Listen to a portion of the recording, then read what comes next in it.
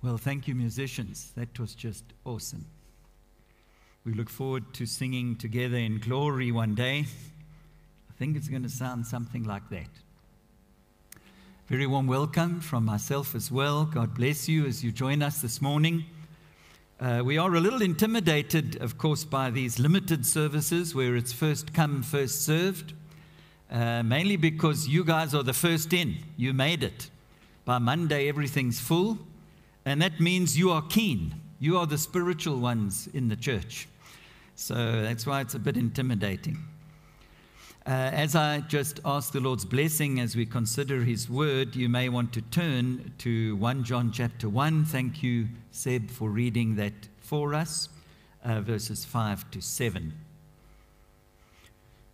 Oh God, our Father, as we come now to the light of your word, we just cry to you that we may decrease and that you may increase in our estimations, in our thinking, and in our lives.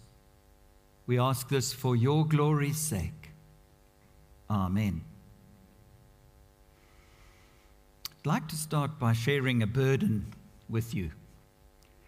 Something that disturbs me deeply, grieves my heart and soul, and I'm sure yours too. It's the mystery of prominent people of God to whom we have looked up to for years and envy, who have blessed us with their ministry, and then they prove to have been living double lives.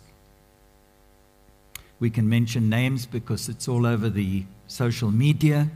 The recent Ravi Zacharias revelations. Some of you may have been to Skochheim, the Reformed Conference, where Dr. Ian Campbell ministered with great blessing to the folks there. And a very sad story of his suicide after revelations of multiple affairs in his church. And then Joshua Harris, the young person's guru, whose books we read and whose sermons we listened to, denied the faith, left his wife.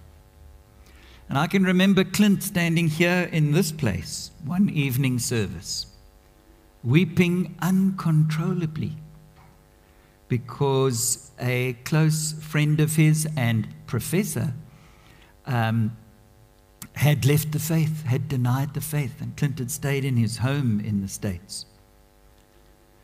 And here in my history at HBC, which is pretty long, about 40 years, there have been those whom I've served alongside and whom we've had fellowship with, who have left the faith, seemingly never to return. How does it affect us? How do you respond? Well, for me, it's confusing. And it builds a degree of cynicism, doesn't it? We look around at those whom we love, maybe even our own marriage partners, and we say, are you living a double life that I don't know about? Here we have great men of God that seem to have pulled it off for years. And we look at ourselves and say, could this happen to me? Somehow the older we get, the more we realize how easy it is to deceive and be deceived. However, the good news is that this should not really surprise us. There's nothing new under the sun, as Solomon said. God has spoken about these things and has addressed them for our understanding, comfort, and warning in His Word. And the Apostle John wrote a letter to churches where members who were very much part of church life had left. The remaining members were grieved and confused, just like we are. And so John writes to these folks to remind them of God's eternal truths that would help them understand and know whether they were truly in the faith and would not be part of those who leave. And so if you want to answer the vital question, how can I know I'm for real? that I will not fall away, you need to prayerfully consider the first letter of John. Now, you'll be glad to know that we're not going to do that, the whole book of John this morning. I want to zoom in to just the opening verses that set the scenes from it. But let's remember that in 1 John 5, towards the end, John actually states the main purpose of this book. I write these things to you who believe in the name of the Son of God, that you may know you have eternal life. That you may know. Knowing and having this assurance is very big for John. In fact, the word know appears 35 times in this short book. Way more than any other book in the New Testament, other than John's own gospel, which has it 99 times. So knowing this truth, that we are truly have eternal life, and that we would not be among those who leave the faith, it's very important that we understand this book. And so from verses 3 to 7, I want to extract 3 D's so that we can remember, hopefully. Number 1, defining light and darkness. He opens by saying, you're either walking in the light or you're walking in the darkness. What does light and darkness mean to us and in the scriptures? Secondly, determining whether we are in the light or in the darkness. How will we know our walk? Are we those walking in the light, or are we those walking in the darkness? And finally, decisions. In the light of number 2, determining, what is your decision? So number 1, defining light and darkness. John has contrasted in these opening verses, as we read on the screen just now, those who walk in light and those who walk in darkness. And so, what does light mean? Well, John says in verse 5, this is the message we have heard from him and proclaim to you, that God is light, and in him is no darkness at all. You see, John starts with God. It's a very good place to start, brothers and sisters. In any decision we make, in anything we're trying to understand, we must start with God. God made us in his image. He's the creator and sustainer of the universe. He is the source of all knowledge and is the ultimate purpose of all things. As the Apostle Paul said, from him and to him and through him are all things. So it's a good place to start. And so what does it mean when John says God is light?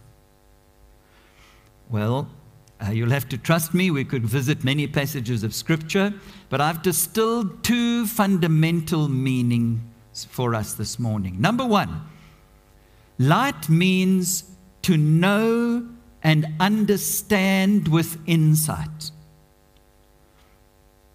We don't know what's going on in the dark, do we? That's why it's scary in the dark. Our imagination runs wild, hey? Until someone switches on the light, then we know what's going on. Reminds me of a time I was visiting Warwick Castle when we were visiting our son in England. And they took us down into the dungeons of this ancient castle. And there were some actors from the local acting school who sort of were part of the entertainment for the tourists like us. And we went from room to room, and there was this story and that story. And then they took us into a room where they said there was a ghost. And there was eerie music playing. And we sat around the corners against the walls on benches. And then they switched off the lights. And we were in total darkness. And the music played, and you could hear eerie voices that were ghostly. And then they switched on the lights, and one of the actors was now 1 inch from one of the tourists, their face, with an ugly mask on. So when the light came on, here was this face, and naturally the person freaked out. And that was part of the show. But the point I'm trying to make is this. That person was entirely unaware of this person very close to them. Why? It was dark. Couldn't see. They had no light. When the light was on, the truth could be seen. And God is the source of all truth and knowledge, dear friends. And He has not left us wondering about Himself, imagining who is God, what's He like, what's He done, how can I know Him? He has revealed Himself in the apostles and prophets, and ultimately in Jesus Himself, who said, I am the light of the world. And so God is light. And so walking in light means walking with true knowledge, walking with insight into His truth. Secondly, light means moral purity. God is light because He is absolutely holy and pure, perfectly good and righteous. If we look at 1 Thessalonians 5, we pick up this theme of light, meaning our moral behavior. But you are not in darkness, brothers, for that day to surprise you like the thief. For you are children of light, children of the day. You are not of the night or of the darkness. Same contrast, eh? So then let us not sleep, here's action, as others do. But let us keep awake and be sober. And then he gives a whole lot of examples of what that means, drunkenness and so on. So here we see light has to do with pure behavior.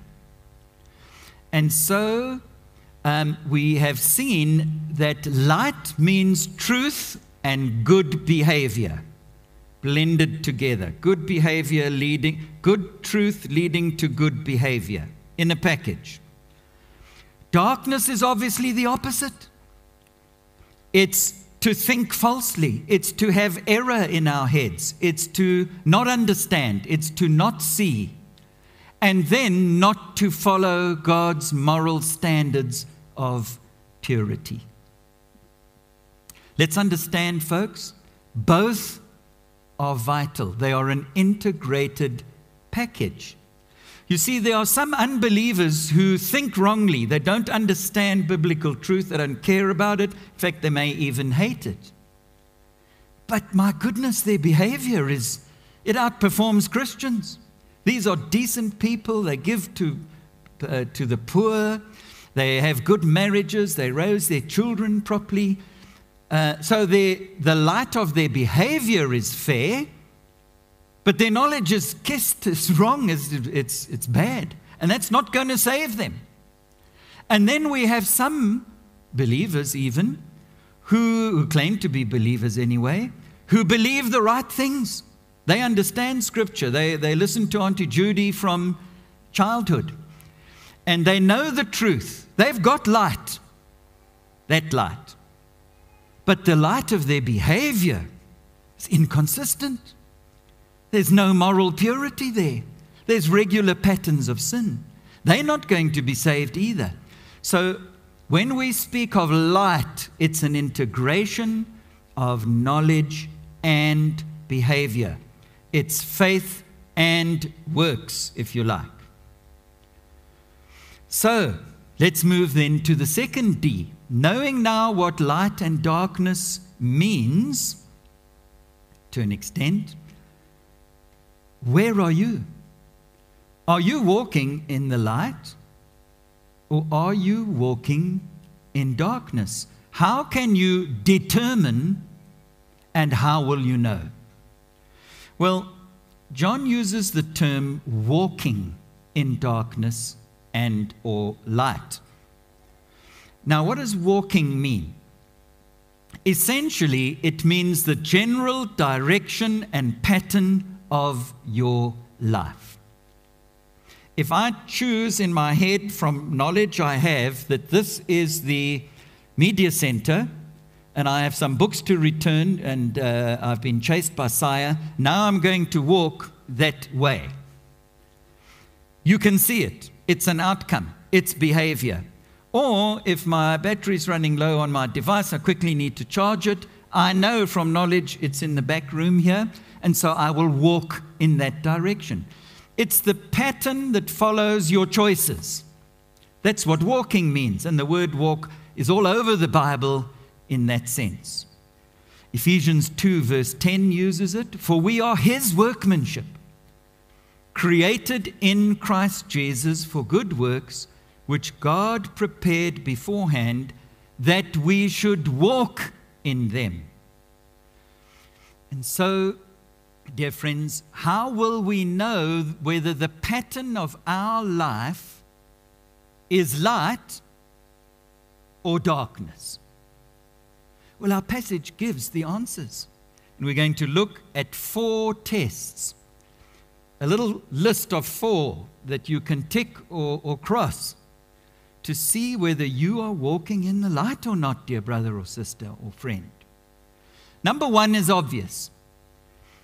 Walking in the light means being open and transparent. When the light is on in a room, especially a bright light, you can see everything. You can't cover up the dirt in the light. And so, dear friend, you cannot hide things from God. His eyes are all seeing. But as we've seen, there are many examples where we hide stuff from one another. How devastating for the wife of that pastor who committed suicide to discover that he had many secret affairs that were hidden away. It's not walking in the light. There's no transparency there. Sadly, the truth was that her church blamed her for lying about affairs and disfellowshipped her. How awful for that wife. Thank God, later the church realized their error, repented and apologized and invited her back. So if you are walking in the light, dear friend, you are sincere, you are open, you're not hiding anything. We see in Scripture what God did to Achan and his family for stealing the enemy's goods and hiding them under their pillow when they were supposed to submit them to the leaders of Israel. We see how David suffered from trying to hide his sin with Bathsheba, the murder of her husband. It was tragedy for the rest of his life. Dear friends, if you're walking in the light, you are open. You can say to any of your brothers and sisters, come and look at my life. Come and look at my websites. Come and look at the way I treat my wife. Come and look at things that happen behind closed doors. It's open. It's for you. I don't want to hide anything. That's what walking in the light means. Secondly, clearly from our passage, it means consistency between claims and the general pattern of your life. Look at verse 6. If we say, our confession, our claim, we have fellowship with Him, while we walk in darkness, we lie and do not practice the truth. That's very direct, isn't it? And John is known as the apostle of love. If we say we have fellowship with Him while we walk in darkness, we lie. We do not practice the truth. You're fooling yourself. Dear friend, if you are claiming to be a Christian, maybe you've even declared it publicly with baptism and joining a church, and maybe you're even serving publicly, you are saying you have fellowship with God. Back in verse 3, just wind up a little bit there, you'll see that John says, our fellowship is with the Father and His Son, Jesus Christ. The very purpose Jesus came to earth was to bring you into fellowship with your God. That fellowship is broken by your sin. It can only be restored when you repent and believe in the finished work of Jesus, who was punished for your sin, and by His blood removed your sin, so that you can now be in fellowship. But if you say you have this fellowship, but the pattern of your walk is not in the light, it's not morally pure, how can you have fellowship with the God who is light when you are in darkness? It cannot happen. That's what John is saying. And he's referring to those who left the church because they claimed special experience and fellowship with God. This was the early Gnostics. We have beautiful relationship with God. It feels good, but we live the way we like. And you guys are a bit strict, so we're leaving you.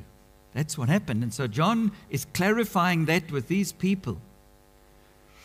And so if you want to know you're not one of those who's going to leave, does your life, the pattern of your life, line up with the God of light? Are you walking in the light? Now, some of you may be saying, sure. Are you saying, if I'm not perfect, I'm not walking in the light? God is perfect. That's what light means. Morally pure. I'm not morally pure. So how can I be walking in the light? What are you saying here?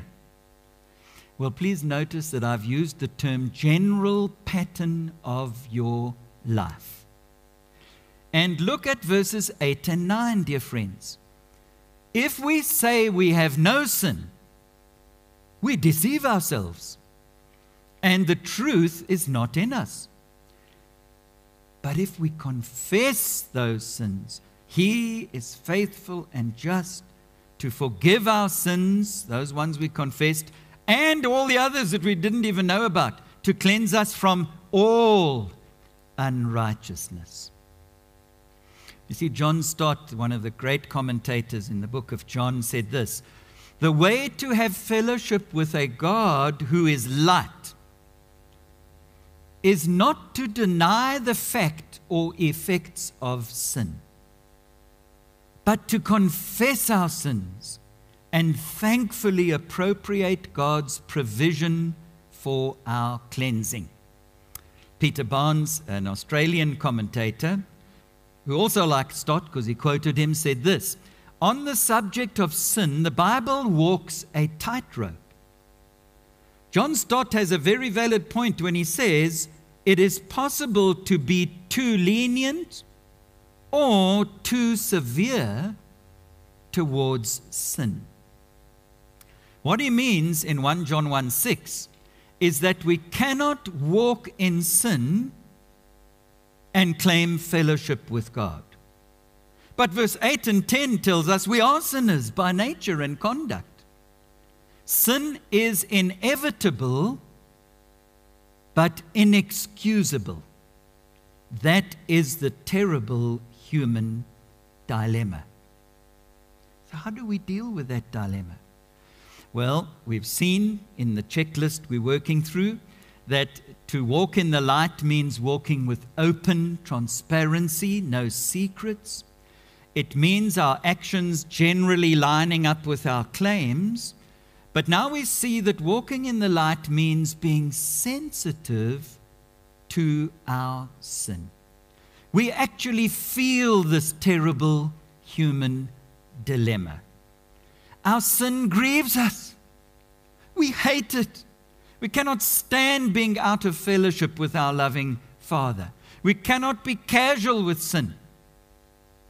So slowly but surely we make progress in walking in the light. The road is slowly uphill. We may drop into a hole every now and again. But the pattern is growth.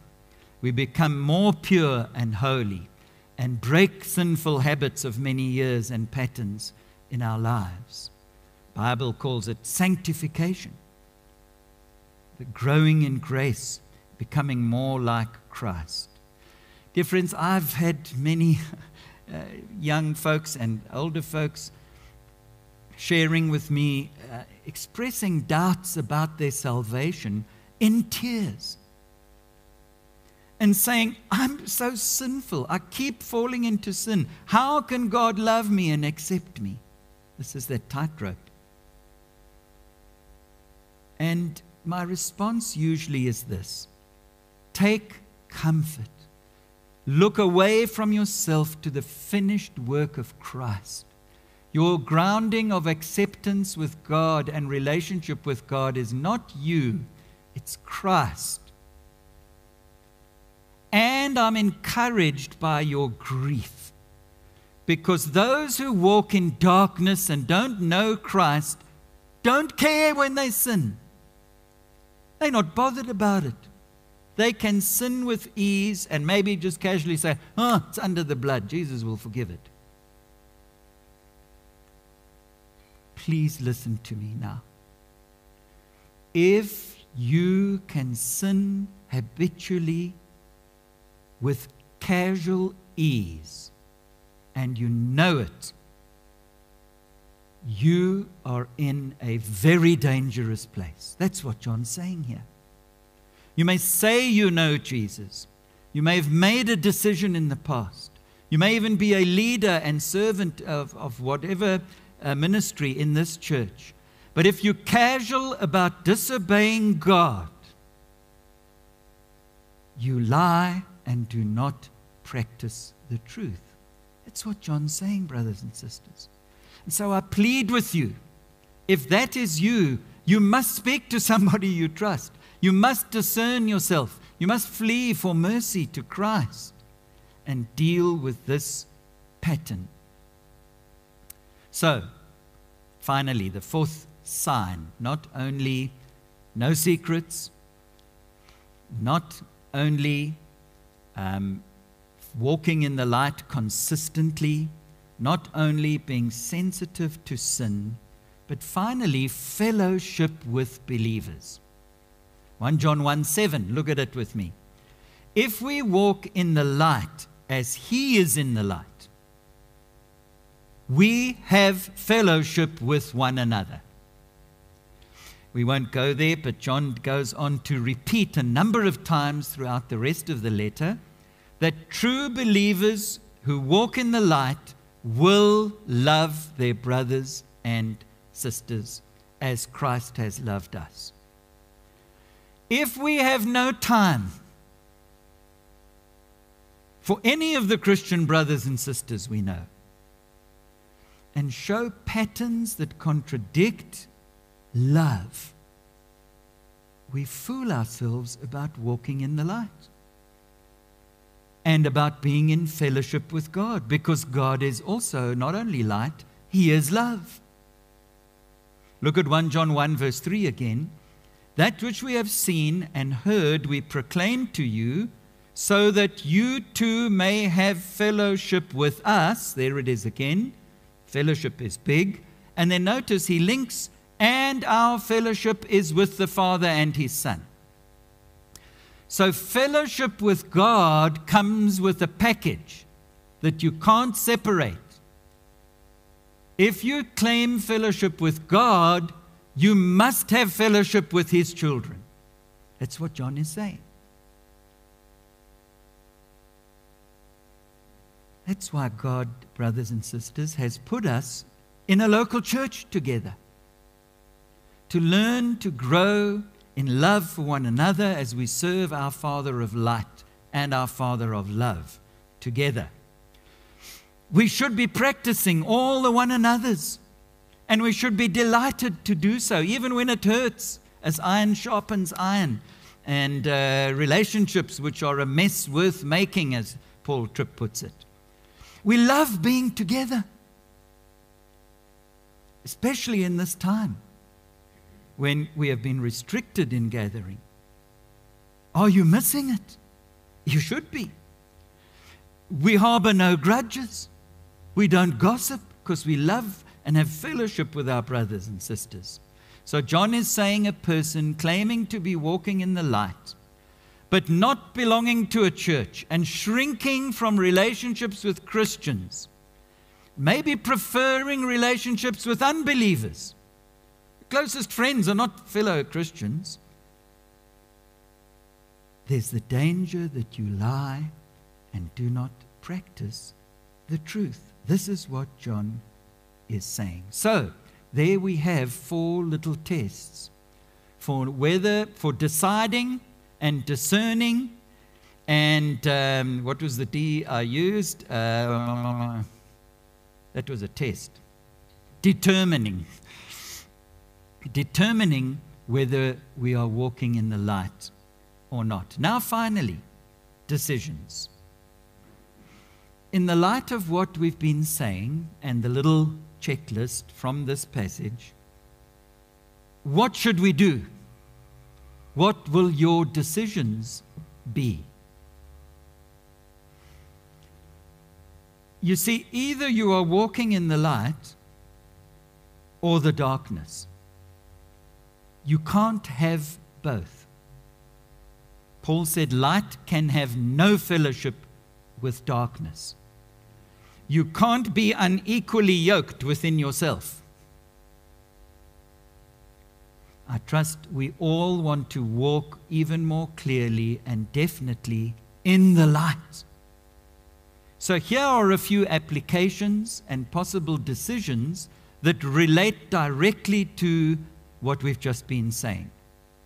First decision, first D, decide to come to Christ. Are you born again? Are you a Christian believer? Have you repented and come to faith in this amazing Savior of light who came to this earth to save you from your sin, which prevents you from a relationship with your God? Are you saved? That's the foundation. That's the beginning of the walk. You can't walk if you're not alive in Christ. Second decision, decide to be open. Are you perhaps hiding stuff behind closed doors, darkness of your mind? There's an example from one of our elders I know. He has a deal with his wife that they can check each other's devices at any time. I'm a bit hesitant to do that myself with my wife, mainly because my running times are there, and they are slower than her walking times. So I'm a bit embarrassed to share that. But anything else, Barbara must be able to look and see. Are there secrets you need to bring into the light? And know the joy and freedom of casting them away and knowing forgiveness and freedom and a fresh start with Jesus. Does your sin grieve you enough to do that? Or do you love it so much that it's a pattern of walking in it? David said in Psalm 32, "When I kept silent, hidden, my bones wasted away through my groaning all day long. I acknowledged my sin to you," openness, "did not cover my iniquity. I said, I will confess my transgressions to the Lord, and you forgave the iniquity of my sin." Just what John is saying in our passage. Excuse me.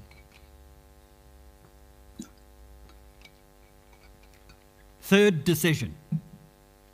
Decide to know more of God's Word. That's where His light is. So walking in the light means being enlightened by the truths of Scripture.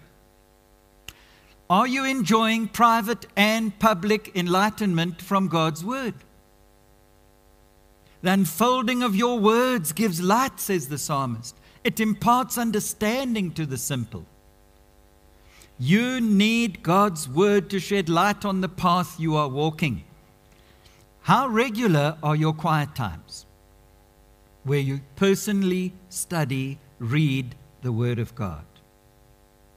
What are you reading from our awesome media center? Maybe you've been reading so much you haven't returned the book yet. Please do so. The box is here. Like a newborn longing for milk, do you love hearing the Word taught and preached in Sunday services, in devotions that happen on Tuesday and Thursday, and home groups? Are you sad when you have to miss these?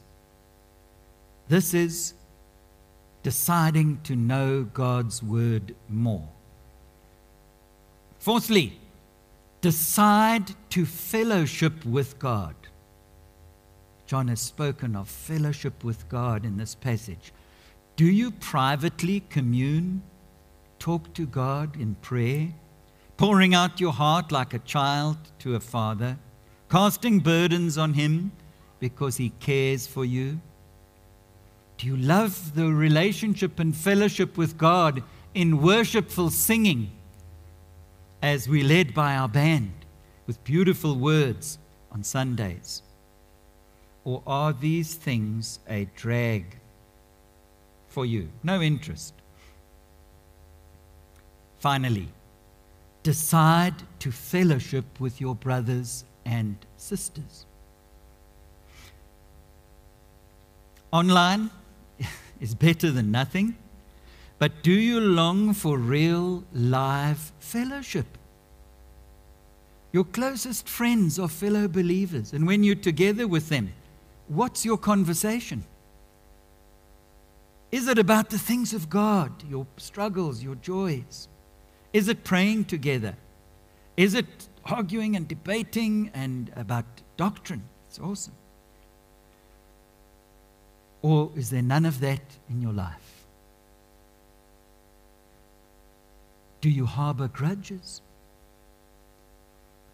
with any brother or sister in Christ? You've got to sort that out. You've got to decide to do that. You can't walk in the light and have broken fellowship with a brother or sister.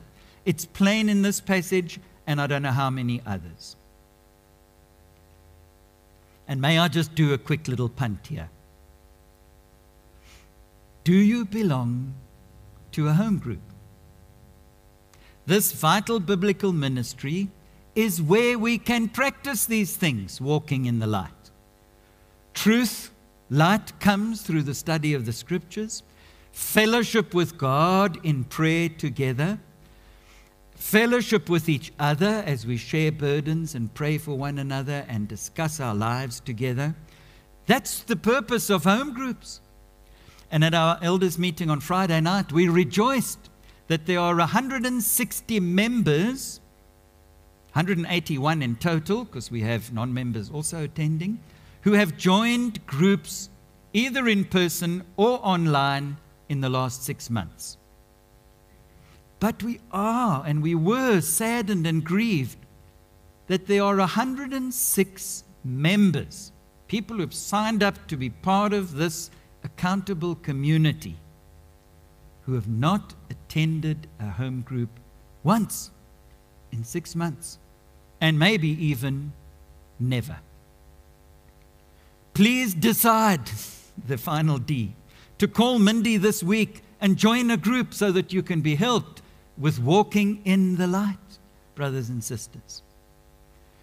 And so in closing, we opened with sad stories of those who seemed to be walking in the light, but were actually walking in darkness. May I say with a fair degree of confidence, because it's from God's word, that either one or more of these 5 decisions were not present in those people's lives. It's like a guarantee. If by God's grace you are making these decisions, you will not fall away. You will walk in the light.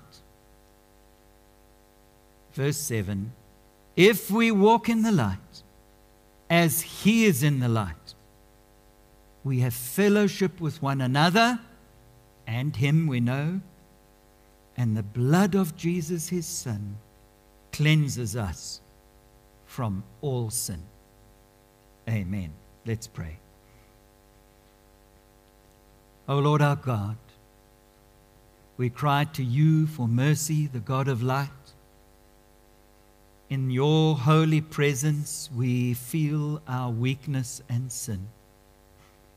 But thank you for your grace, that we can come to you and know daily forgiveness. Our Father, grant to this people, grant to each one of us a delight, a joy, an ability to walk in the light, we pray. For those who are still walking in darkness, O Lord, would you shine your light, please? For Jesus' sake, amen.